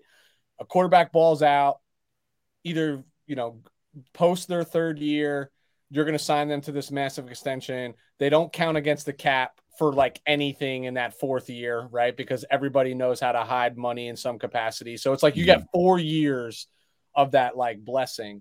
But if you're a little uncertain, even that 5th year, if it's there and it's rarely ever used, let's call it 13, 14, $15 million. That's still nothing for a starting quarterback in the NFL. Yeah. That's like free, right? That's basically for free. Yeah, but I agree with Craig. Those guys get into that 5th year option are your Sam Darnolds. Baker Mayfields. Yeah. So that Baker would be well on his way to one of those situations. If they would pick up the 5th year, he would be the person that it would happen to, because I mean, look, for all intents and purposes, no, the dude didn't play super healthy. But just as far as like attitude and everything else and the way he portrays himself, you might start asking yourself whether or not you want this dude to be the head or the face of your franchise. So it could be just other things, not necessarily on the field related. So I could see somebody like that it happening too. But the dudes that you want, like you're putting your stamp on them and you want them to be the guy, you're knocking that out. Like you said, Weston, like after year 3, year 4, it's that 5th year is not happening. I'm going to hedge my bet and take it a step further that none of these guys see a massive contract extension after year 3. That's just how I feel. I hope they do. Listen, I'm of the school of thought. I want everybody in the NFL to get paid. I am a fan of the NFL, right? Like if they're all getting paid, they're all playing well, they're all doing things like, and their window to earn, their window of opportunity is much shorter than the rest of the world's. Now I know it's in greater quantity, but it's like, what's the average shelf life of an NFL player? What, 3.5 years, right? Like, I mean, when you average across everybody, like it's a really small window, injuries, things of that nature. But I digress. I'm gonna get into a question, and then I'll leave it up to you guys after we cover this one. Like, if everybody wants to stick around for like 1 or 2 more, won't hold you to it. I know we all got pressing things to do, so I'm gonna go back to the first question that was on your list. Because I feel like some of these other ones we definitely have like touched upon kind of like inadvertently in these conversation topics. But I'm going to go on the over-under of the Saints making – Lou said it at 1.5 picks. I knew what I was doing. I knew what I was doing. Talking to a bookie here, right? Like in 1.5 picks in round 1. And I will take the liberty of going first on this particular one because I want to call it the facts, right? They're currently sitting at 16 and 19.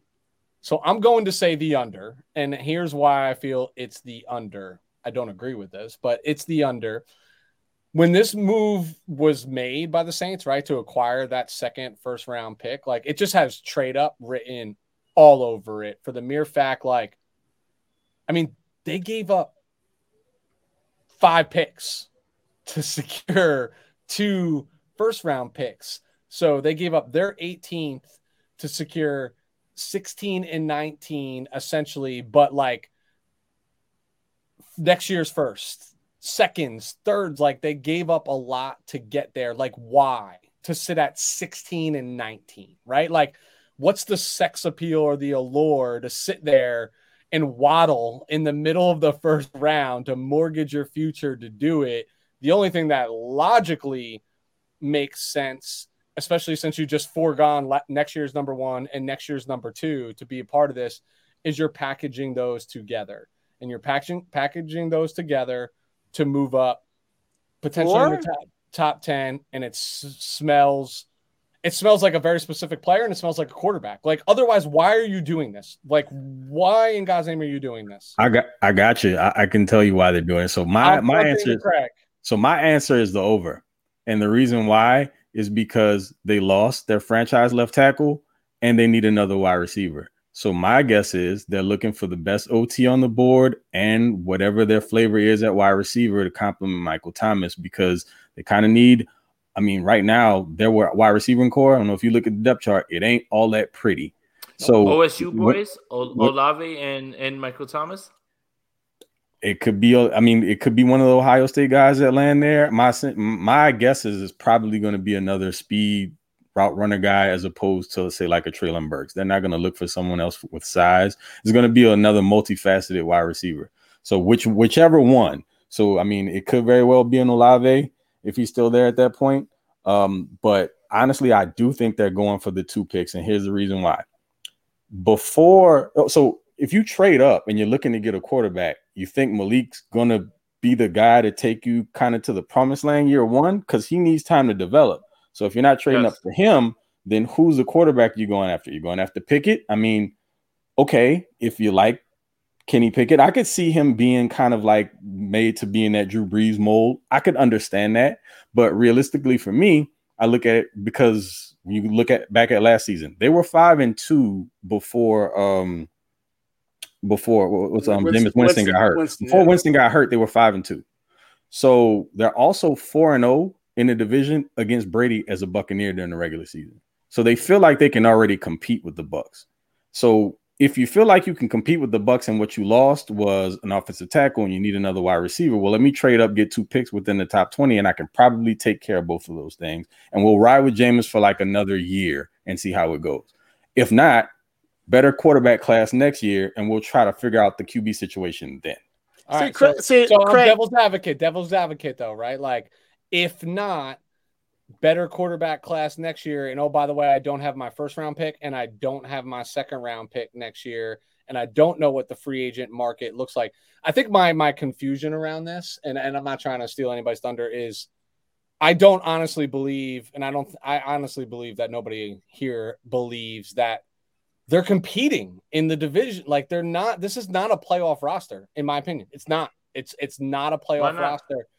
But why not though? What's that? It's the NFC. Anyone's a playoff roster. Right, and when you look at their division, like I feel like they're the team that you should be more afraid of more than anybody who's probably going to win that division. Because look, this is the hot take that I'll give, and Craig laid out the scenario very well about quarterbacks. I think Jameis is way better than people are giving him credit for, and I think that he's going to play well during this time, and they're going to win games, and they have a roster where they can win games in this. Look, Atlanta's going to be starting Marcus Mariota. Carolina is Carolina, and now it's Atlanta, New Orleans, Carolina. What's the other team that I'm missing right now? Tampa Bay. The Bucks are going to win that division. Tom Brady. Hands down. You're missing Tom Brady. Hands down going to win that division. Hands down. But let me ask you a question. This is the question I'll ask. Would you feel better about two teams from the South making the playoffs than three teams from the NFC West making the playoffs this year? What do you mean by feel better? Like, what's more likely to happen? Well, yeah, he's assuming the fact that you're going, at least if you're with your history with the Bucks, right, in New Orleans, you're at least Bucks split one. Yeah, I'm not talking about. I'm from a New Orleans standpoint. You're splitting with the Bucks because you've had success during the regular season, right? So that's one win right there. And then you're playing the Panthers twice. That's probably two. Then you're playing the Falcons twice. That's another two. More. So what are we? 1 + 1 carry the 7 divided by 4. That's 5 wins right there. That's 5 wins right there. Wait, Lou, hold on. Let me interject real quick. The only reason I'm saying this is just because being a Louisiana native, I know this. Those Falcons Saints games never go the way they're different. They're different. They're different. It never happens. The Falcons suck a lot of times and end up finding a way to split with the Saints. It always happens. I don't know why. It's just the rivalry. It's the game they get up for. This Saints team can't afford to split with them, though. This Saints team, if they want to make the playoffs, they cannot. No, sorry, Lou. I just wanted to interject there because I think you're right about that. You look at the roster and you think that because the Falcons should, by all intents and purposes, suck this year, they'll find a way to get one of those games against the Saints. It just almost always happens. Okay. I think there's one portion of this equation that we're forgetting about. Who's missing in New Orleans this year? Sean Payton. Sean Payton. What is the one sport in the world that coaching matters? It's the NFL. And to me, that is a huge – and to what I just said before about the quarterbacks in the first – right? People who take quarterbacks in the first round. You know who do that? New regimes. New coaching. Listen, I could be totally wrong. I'm just saying this reeks of I'm going to get my guy. Like I'm going to and I'm not saying that's their guy, right? But like I need to put myself in contention to get if Malik Willis goes 2 overall, they're staying pat. If he doesn't, they're making a move to go get him.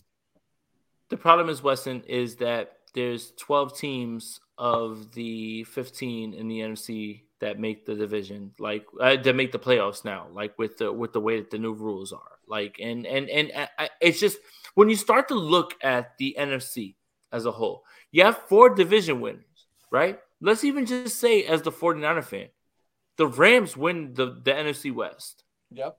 Tampa wins the South. The East is going to be the Cowboys. And what am I missing? Packers in the North. Packers in the North. Yeah, the Packers win the North. Okay, cool. That's 4. You got 3 other teams. Name those 3 other teams. Are you worried about the Giants, Eagles, Washington football team because I refuse to call them the Commanders? No. I'm not calling them Commanders. Well, maybe the Eagles. Maybe the Eagles. Maybe, yeah. Well, that's maybe one. That's one. Okay. Now we're moving on, and we're going to that same division. Tampa won. Falcons probably aren't going to make it.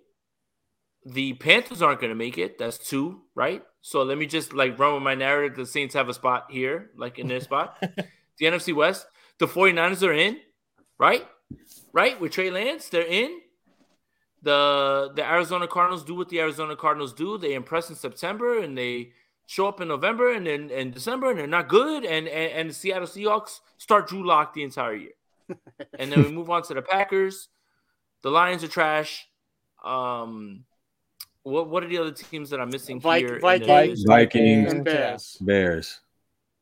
Vikings make it. The Bears are in a dog. Our poor Justin Fields, he's in a dog walk of what he has to do. I literally just laid out a scenario where right there, 7 teams make it, and the Saints are one of them. And are you thinking they make? Are you thinking over or under on the 1.5? They're gonna take both their picks. I think. See, I think they're gonna take both their picks. I think that's crazy, and let me tell you why. I am gonna go for it. I know that's why you. I mean, you made the question, so of course you think it's crazy. Like you want. See, here's the thing. It's just this reeks to me of what happened with the Eagles and Carson Wentz. But I'm gonna have a little twist at the end, like the Usual Suspects movie. All right. So hear me out, Craig. I agree with you. Love everything you said, and if you're a general manager, you said they probably can get an offensive lineman and a wide receiver in the top 20. Probably. If you're a general manager, are you really laying it out to the chance of probably? I think they trade up. But Weston, you're wrong. It's not for a quarterback. I think they trade up for a stud left tackle. I think they go up, secure the left tackle. They've done crazy shit like this before with Marcus Davenport. They traded away their future first rounder, moved all the way up to get in Davenport. They have done this before. They make these controversial picks. Last year, I think they got Peyton Turner, too. So, like, I feel like there's no way they can leave it to chance. It's not like it's like in the top 10. There's so many, especially with the division where there's so many variables, and there's no consensus of the top players in this draft. We don't know who even the first pick is going to be. We don't know who the second pick is. They cannot. There's no way they put their reputation on and their intelligence on. And we think they'll probably be there. I can't picture that. If that is, I think that's one of the dumbest things. They might get lucky. Sometimes, lucky is better than being, bad, good sometimes. But they might get lucky and those players will fall. But I would be completely befuddled if they just sit there, and just hope players fall to them. Lou, I can see that happening. But what I'll say is I think it all kind of depends on how the board starts falling the night of. If there's a run on tackles, then I could see them moving up. I just think that may be plan A and B. I think they would like to stay and get 2 picks.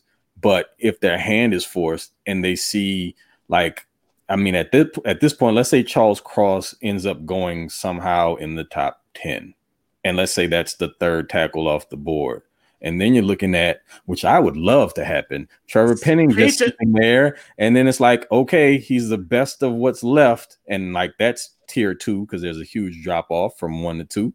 And let's just go up and get Penning. But at that point, would you rather have, I guess, the next best tackle after Penning and maybe one of your favorite wide receivers at that point? Or are you going to trade up and only have 1 first rounder for Trevor Penning? So no, I agree with you. I think what makes the perfect sense, and I've been having visions of this happening. I kind of alluded to with the Giants. I think depending on how the tackle situation, let's say there's only one, let's say there's only 1 tackle selected and the Giants are on the clock at 5, right? Mm-hmm. Giants trade back with New Orleans. New Orleans gets their tackle, right? Then you got Carolina. They can get Pickett, quarterback, or they can get their tackle too. All right. No need to fret, Giants, because you have the 7th pick. Giants can then get Cross, who they love, by the way, who they've had a lot of meetings with. So they can get Cross at 7 as well. I had these visions of New Orleans moving up, getting maybe Icky or Neal at 5 with the Giants, and there's still enough tackles left for the Giants to get their tackle at 7. The Giants it'll work so much for the Giants too. They get out of the top 10, one of those picks. Don't forget their cap strap. So it'll actually help them, when signing these draft picks. It'll be a cheaper draft pick. They'll get future, and then later picks in the first round. That's my vision. That's how I see it.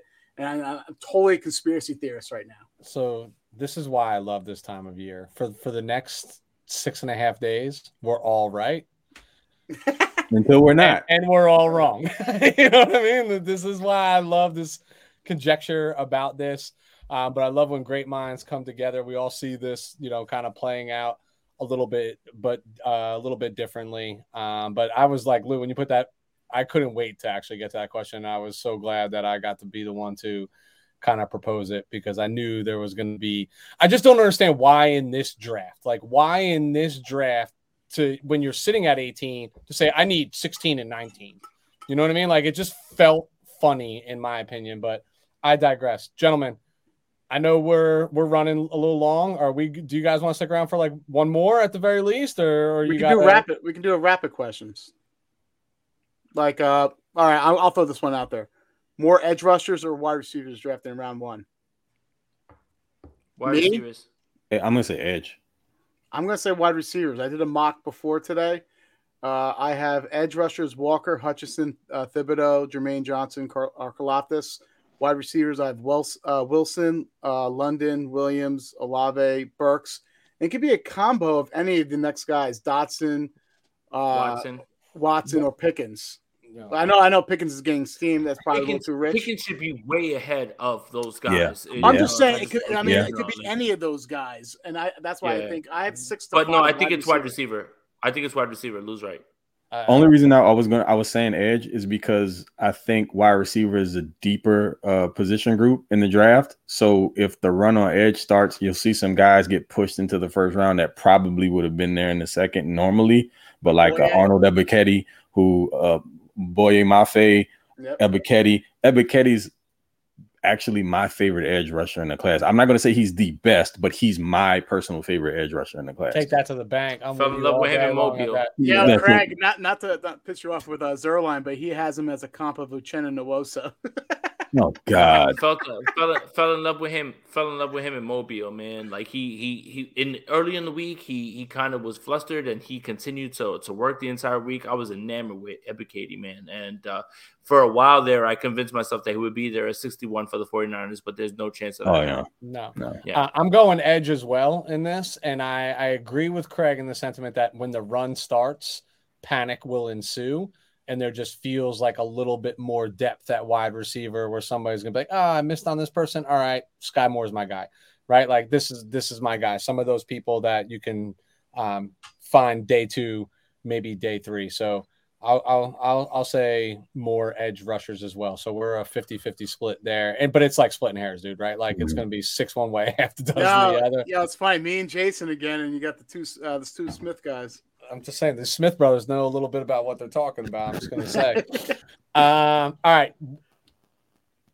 I'm going to pose one right out there right now. Who on your board is falling, or who do you think is falling quickly based off of like from the time that we ended the collegiate season to tight season, right? Everybody looks good in shorts and t-shirts, right? That's the way I always phrase it, Craig, is everybody looks good until you put the pads on. Like, who do you feel like is falling the most kind of unexpectedly on draft boards? And Jason, I'll let you go first. Jalen Tolbert from South Alabama. A lot of the same things that you guys talked about in terms of competition. Like I feel those things. And again, if I keep talking about wide receivers, it's because I'm very passionate about wide receivers. It's a position that I liken myself to. If I were ever to be as athletically gifted as any of these players ever were to actually play the game in this way. But Jalen Tolbert is somebody who, like, when the competition gets better, he got better. And that was something that I really noticed. And when you got a chance to talk about him, he has a very calm demeanor at the Senior Bowl. Jalen Tolbert is somebody who I felt like is, like, falling and, like, again, could be one of those guys that when we look back on the draft, remember, Justin Jefferson was just a slot guy. There's plenty of other guys that have just been pushed into some sort of hole that they've been in, and then they eventually branch out. Jalen Tolbert is one of the guys that I feel is just being completely slept on, man, because I think the kid can run all the routes that everybody thinks he can against better competition just because he played at South Alabama. Shouldn't be a detriment to the kid. Lou, go ahead. Who's falling? You're saying so? Who's dropping? Who's dropping? I mean, we kind of alluded to the before. Kyle Hamilton, the tweener between safety and Will Backer. We don't know what he's going to be. And when you just logically look at it, I think the edge rushers, the 3 offensive tackles, hopefully 4, by the way, offensive tackles, are going to push Hamilton down the board. And the wide receivers is going to push Hamilton down the board to that probably 12 to 14 range, where before he was getting looked at and talked at that 3 to 6 range. So I'm not going to go too much into it because we beat that ad nauseum. But Kyle Hamilton, I think, wants a solid top 10 pick. I think he gets out of that top 10. All right, Craig, you. Yo, I mean, there's a name that for some reason has just disappeared over the course of the last 6-7 months. Sam Howell. At one point, Sam was like a top 2 or 3 QB selection in this draft class. And then suddenly he has that year at Carolina in which he loses the majority of his weapons and he has to play a bunch of hero ball. And I mean, you were still kind of hearing his name. Now nobody mentions him at all, whatsoever. I haven't heard Sam Howell. It kind of threw me off because I was sitting around the other day and I was thinking about QBs and the same thing. How many are going to go in the first round? I start rattling off names in my head. And then I'm like, somebody's missing. And then I go look at my computer. I'm like, what the hell? Well, yeah, Sam Howell has just completely dropped off of the face of the earth. It's like no one cares. With that said, somebody's going to take him probably in the second round, which would be at this point. Is that weird or not? Because I mean, the dude had we saw him have the ability with better weapons. He was a better player. You take that away, and like now he has to make miracles happen with like, you know, lesser talent. Does that mean he's a worse player, or does that mean he's a guy with good skill, but he just needs to be surrounded by talent, which I mean, most people need. I mean, it's football. It's not an individual sport. So for me, you know, the guy that I'm looking at that's going to take a fall potentially, who already has, I mean, I guess in court of public opinion, he's already fallen. I think Sam Howell could still go in the second round, but I mean, he might end up in third. I don't know. Hey, he would look nice with a little horseshoe on his helmet. I think that would be a good, a real good fit for him. A good location, good offensive line. Have a good solid running back. And I like what he did last year. He didn't throw the ball, terribly well, but he reinvented his game and added more like that rushing aspect to it. Mm-hmm. So he had a change, and you have to look into that. The fact that he did make those changes. So I agree with you, Craig. Frank Reich would be perfect for him. Like perfect for him. Sitting behind Matt Ryan. Yeah. And who better to learn from? So I asked this question strategically because I wanted to take one more opportunity to pound the table for Treylon Burks. I can't say it enough, and I still am just like baffled at the landslide that this man's going to see. Like he's going to fall. Like, and you're talking about like potentially to the bottom half of the bottom third of the first round. Like he is, and like. I mean, I'm seeing mocks with 4 or 5 receivers taken before him, and for the life of me, I just don't understand why. And Craig, I feel like you feel my sentiment on this. I think you guys all do. I haven't heard anybody here say they're not a Treylon Burks fan, right? Like they think the world of what he's capable. I think he's gonna be great. But I just don't get it. Like I'm gonna say it one more time, and I'll make the clip really short for your receipt, Lou. Wide receiver number 1, and for a guy of that, when we're talking about there could be potentially 6 or 7 wide receivers taken in the first round, to find himself in the bottom slate of that list, like it's just mind-boggling to me. But I think he's going to fall. Like I just think that's what's going to happen, and it'll make me feel that much better about myself when he achieves what I expect him to achieve in the NFL. So real quick, gentlemen. We cannot cover the draft without identifying who your draft crush is. Yes. Craig, lead us in. Who is your crush in this draft? Lou, you know the answer to this, don't you? Maybe. We'll say. We'll start it off. The hashtag. Start the movement. Hashtag do it all Dax. Daxton Hill. That's my guy. All right. Okay. Love Daxton Hill. I could see him, and again, this is Chargers bias. I can see him as a perfect complement to Derwin James, because that frees Derwin up to do everything that Derwin can do, takes a buttload of responsibilities off his back. And what you also can double him as is because Daxton he played a lot of slot. He played some single high. He played some split, but he can also play outside. And recently there's been some talk about Michael Davis maybe not being on the Chargers after this year. And you got your ready-made CB2 for 23 if all else fails. And again, I just love the dude's game. Literally, he can do everything in the secondary. And that's essentially what Brandon Staley loves about his DBs. He wants to be a professional DB operation, as he coined it. And if that's the type of guy you want, someone who can make a lot happen in a bunch of different spots, throw him in as your starting star this year. And let Derwin kind of roam around and do his thing. If Michael Davis doesn't pan out, or he got to bench him, or he has to move back to CB4, then go ahead and throw Dax on the outside, see how he handles it, because I think he's perfectly fine. He can do everything, man, zone, is not afraid to come up and stick dudes in the run game. That's my crush, Daxton Hill. All right. Mr. Aponte. Jalen Petrie, safety of Baylor. I'm sorry, man. Like I When I got to see him at the Senior Bowl, I couldn't believe it. I was like, hey, man, a safety who can play in the box, who can actually make plays behind the line of scrimmage in the run game, can cover actual wide receivers and not just tight ends. For all the 49er fans who lambast one of my favorite players on this team, Jaquiski Tartt, for not making plays that show up in the box sheet. Well, here's a guy who does exactly what Jaquiski does with all of the numbers, everything in front of you. 18 tackles for loss, I believe. It was 4 interceptions, 3 sacks. Like, the guy just fills the stat sheet. He was better and better as the week went on in Mobile. You don't obviously want to be swayed with just Senior Bowl stuff.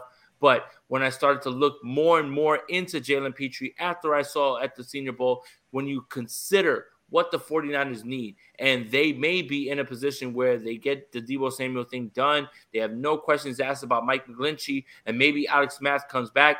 This is the perfect world for the 49er fan, where Alex Mack is back, Mike McGlinchey is fine and 100%, and Deebo Samuel's back. Then that means you can go and hopefully pray to the football guys that Jalen Pitre slides to 61. If not, go up and get your guy if you identify him. I think that he's the perfect complement to Jimmy Ward.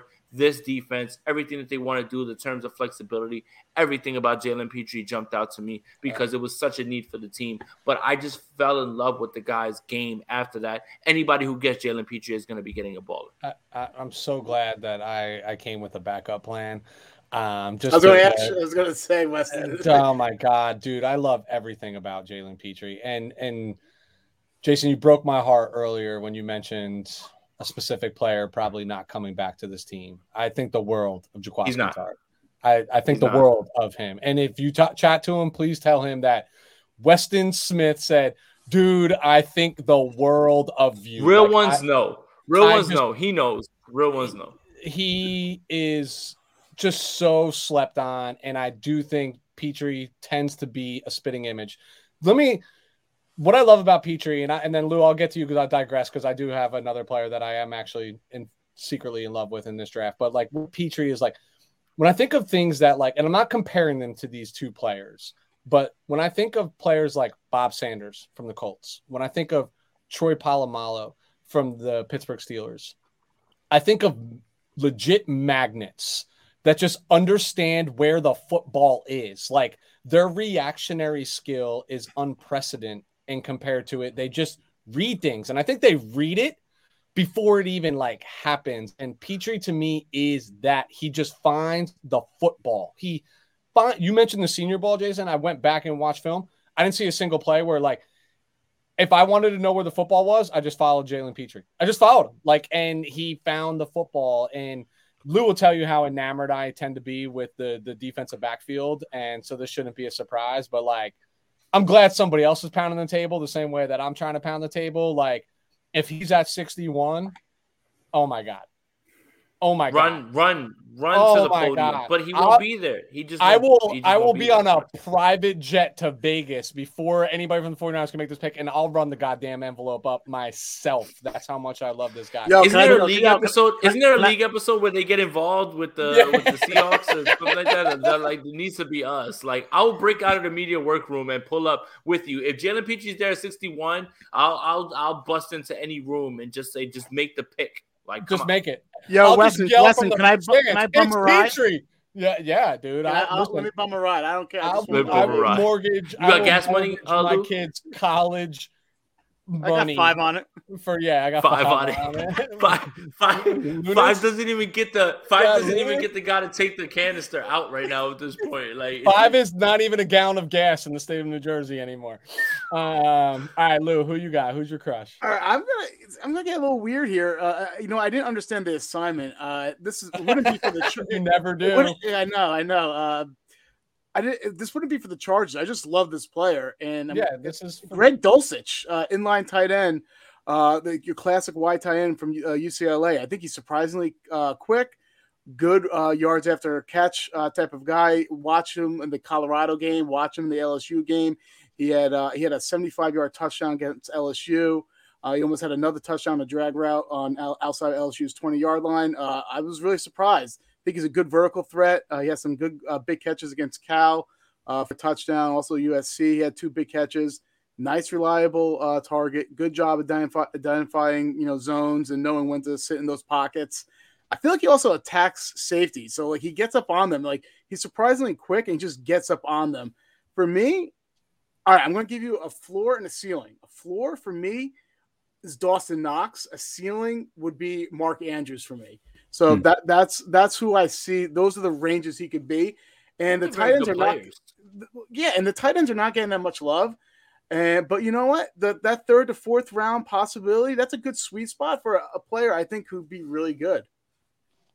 You just named, just like Jason said, 2 really good players, right? Like, if Dawson Knox is like, Yeah, I mean, listen, there's 18, 19, 20 teams in the NFL that'll be like, I'll take him as my tight end right now, Yeah, so, like, I feel like that's appropriate. He's more, but his ceiling could be Mark Andrews, so. All right, so I hope I am pulling a rabbit out of the hat on this one, even though Mr. Aponte stole a lot of my thunder. But luckily, this is the draft, so we fall in love with many players.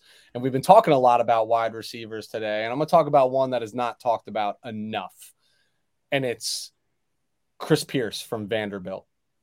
I'm gonna rattle some names here for you. This guy, first of all, they won 5 games in 3 years while he was there, right? So nobody talks about Vanderbilt at all. Nobody talks about the Commodores. Quarterbacks: Kyle Shermer, Riley Neal, Deuce Wallace, Ken Seals, Mike Wright. Does anybody know anybody on that list other than Kyle Shermer? It's funny, probably. I left at the one that Kyle Shermer. Yeah, but that's the good one on the list, right? Like, that's literally the good one on the list that this guy play with. But this dude is 6'4", 230 plus pounds, and played in the SEC. Like, we talked about what Treylon Burks was doing, playing against the best of the best. He's got good hands, strong body. Like, there's just a lot that I like about this guy. And I'm newsflash, he's probably not even going to get drafted. So he's going to play special teams for somebody out there. But he did it in college, and he did it well, and he smacked people around. I'm telling you, 49er fans, Charger fans, if all of a sudden you see this name pop up in the 6th or 7th round and he is drafted, you should be thrilled to death. I'm telling, like, every year there's undrafted and late round people that just come onto the scene, and I'm telling you right now that Chris Pierce is one of those people. I love everything about his game, because to me he does everything, and he does everything well, but just nobody knows about him because he played on a really pitiful football team, but against the elite competition. And as a wide receiver, you can only impact the game so much when those are your quarterbacks that I just rattled off. Chris Pierce from Vanderbilt, mark it in your books. All right. Fellas, I think we can, unless somebody wants one more, like I said, I can go all night. I'm pretty sure is the daughter down for the night? Oh, well, she's been asleep since 8 o'clock. That's really not the issue. Your child goes to bed at 8 o'clock at night? Mine do too. 8 o'clock every night. I don't play. Mine do too. Same thing. Look, man. Like, don't let the Batman pop figures and the Batman imagery and all the Spider-Man stuff fool you. It's not playtime when it's bedtime. 8 o'clock is it. It's it. That's it. Batman don't have a bedtime, but Craig, my daughter does. Listen, I'm so envious of you. I usually think people like you and Craig and Lou are just complete liars when you say that your children go to bed at this time. Like, she's on the other side of this wall. My child refuses to go to bed. Refuses to go to bed. It's like, remember the steel cage matches at WrestleMania when we watched wrestling growing up? Like, that's the shit that I go through at night. It's just unbelievable. Except for your mankind. Yeah, your mankind. Yeah, exactly. I lose everyone. He's 3.5, and he's okay. He's an animal. Like but you know what? The one thing I will say is whether he gets 10 hours of sleep in a night, because there are times that, like, he'll just, like, randomly ass out at like 7:30, like, just like randomly, right? But that's not the norm, right? Like 9:30, 10 o'clock is the norm. But whether he gets 10 hours of sleep or 4 hours of sleep, thankfully, his demeanor during the day is like he always gets 10 hours of sleep. So I'm grateful for that. That's good. But it is no holds bar with Tiny Zeus Lister and Hulk Hogan and Brutus the Barber Beefcake when it is like, nah, guy, you got to go to bed. Yeah. You know what I mean? Like if I got to force the hand, and I never win that battle. But gentlemen, this has been an absolute pleasure. Lou and I sincerely appreciate the time that you've devoted to us. We'll go in order, but Craig, to our audience, let them know where they can find you, what you're covering, give them your handle, the whole nine, my man. Yeah, man. So over on Twitter, it's Top Flight TOP_FLYT3. I do, my content. Well, I try to do it weekly, but it's like you said, Weston, having kids kind of slows the process down with my own personal stuff. So I have my YouTube page, which is The Flight Deck, and my videos are called Charge It to the Game. So I literally just jump on there and shoot off whatever I'm feeling at that time. It'd be once a week, it could be twice a week, might be once in that month. But where you can find me other than that regularly is on Charger Chat podcast, which you can catch wherever you get your pods, or on their YouTube page as well. I do a segment there. Right now it's every Friday. It's called The Craig Experience during their show, and also on the Lightning Round podcast YouTube page. It's funny that Lou said, didn't you say I got 5 on it? Yeah. When talking about the guests, that's the name of my segment on the Lightning Round podcast YouTube page. So it's just 5 topics. I'm an avid fan, avid follower, bro. There you go, man. Cool. I appreciate it. Well, yeah, that's my segment on the Lightning Round podcast YouTube page. So you guys, tap in, follow your boy, and I let off some spicy takes pretty much always, because I don't care whether people like it or not. It's just how I feel. So yeah, you don't have to. I have to explain. Charger fans, they're so ridiculously all optimistic. 24 of you. Yeah, all 24 of you. They're so ridiculously optimistic, and people who are trying to be real when it comes to thinking about this team and talking about this team are considered negative and what have you. Craig keeps it real. Love his takes. So definitely go check that out, man. Hit the subscribe button too. Yep. And Chargers truth broker over here, man. That's it. That's all I try to do. Jason, not that you need any introduction, man, but you've always been so kind to Lou and I and giving us your platform and your forum, and we're super appreciative of it. So allow us to take the opportunity to return the favor to go ahead and plug what you got going. Hey, appreciate you guys. Anytime that anybody invites me on to talk ball, I'm excited, because why the hell would anybody ever want to hear what I have to say is my motto. Very nice to meet Craig, and appreciate you guys for everything. So yeah, at Jason Aponte 2103 on Twitter. Jason Aponte on YouTube is where you'll find, weekly shows, especially now that we actually have things to talk about now. And it's crazy that we went through an entire segment or an entire hour 40-something minute podcast. We didn't really get to talk about Deebo Samuel, Weston, which was actually a break. It's a good break. It's a good break from breaking from talking about Jimmy Garoppolo. So what Deebo Samuel is doing right now is literally the Lord's work, because now we don't have to discuss why Jimmy Garoppolo is still on this team. I guess so selfless, so selfless of him, Jason. He is, man. And I think that 49er fans are missing the big picture here more than anything. But thank you guys for inviting me on. Craig, very nice to meet you guys. And yeah, if you want to tap in with me on Twitter. That's where I'll be. I'm going to be at the draft. I'll be in the media room, things like that. So whatever I'm hearing, I'll be sending out to everybody, and we'll see how everything lays. But exciting time right now for the draft. And 49er fans, if you're out there listening, the Deebo Samuel stuff is something to worry about. Start looking at those draft prospects then. Like if you're starting to be worried about that, then start looking at those first round draft prospects, because you might have a shot at getting one of those if you think things are going to go the way as pessimistically as you're thinking they will go. So, Jason, I got to ask you a quick question, Jason. Yep. Are you hopping on Weston's private jet to go to Vegas? Nope. I'm hopping on the PJ, baby. I'm hopping on the Spirit flight, which is the one that hopefully will get me there faster, but or safer and cheaper. But keep me in your prayers, guys. I got you, bro. Well, let's let reality sink in for 1 second. There's no such thing as Weston's private jet. No, it's like a time. That's a lie. We all that's share. A lie. That's good. And that feels like a lie. That feels like PR. That feels like John Lynch. So I'll let you finish after this. Well done. So you're right, Jason. I strategically left Deebo out of this. I wanted to give you a break. I'm tired from it. I'm exhausted from it. But you're right. 49er fans, be excited either way. Either way, you're retaining one of your best players, or you have new Christmas gifts that you might be able to unwrap in a few days, right? Like either way, like this is why we follow the sport, the nonstop action. Charger fans, you'll realize this real soon, because I feel like it's going to start happening to you. But the 49ers are the gift that keep on giving 365 days a year. They always give you something ridiculous to talk about. It's unbelievable. But Lou, like I always do, I will rely on you, sir, to let everybody know where they can find us. Yeah, you can find us on Twitter and Instagram at WTF Pod NFL. Check us out. Definitely hit up the Instagram too. We got some great content, funny ass shit on there too. So take a look, guys. All right. And if you find us on YouTube at We're Talking Football, real nice and simple. But gentlemen, again, super appreciative of your time and your efforts this evening. Look forward to doing this again in the future.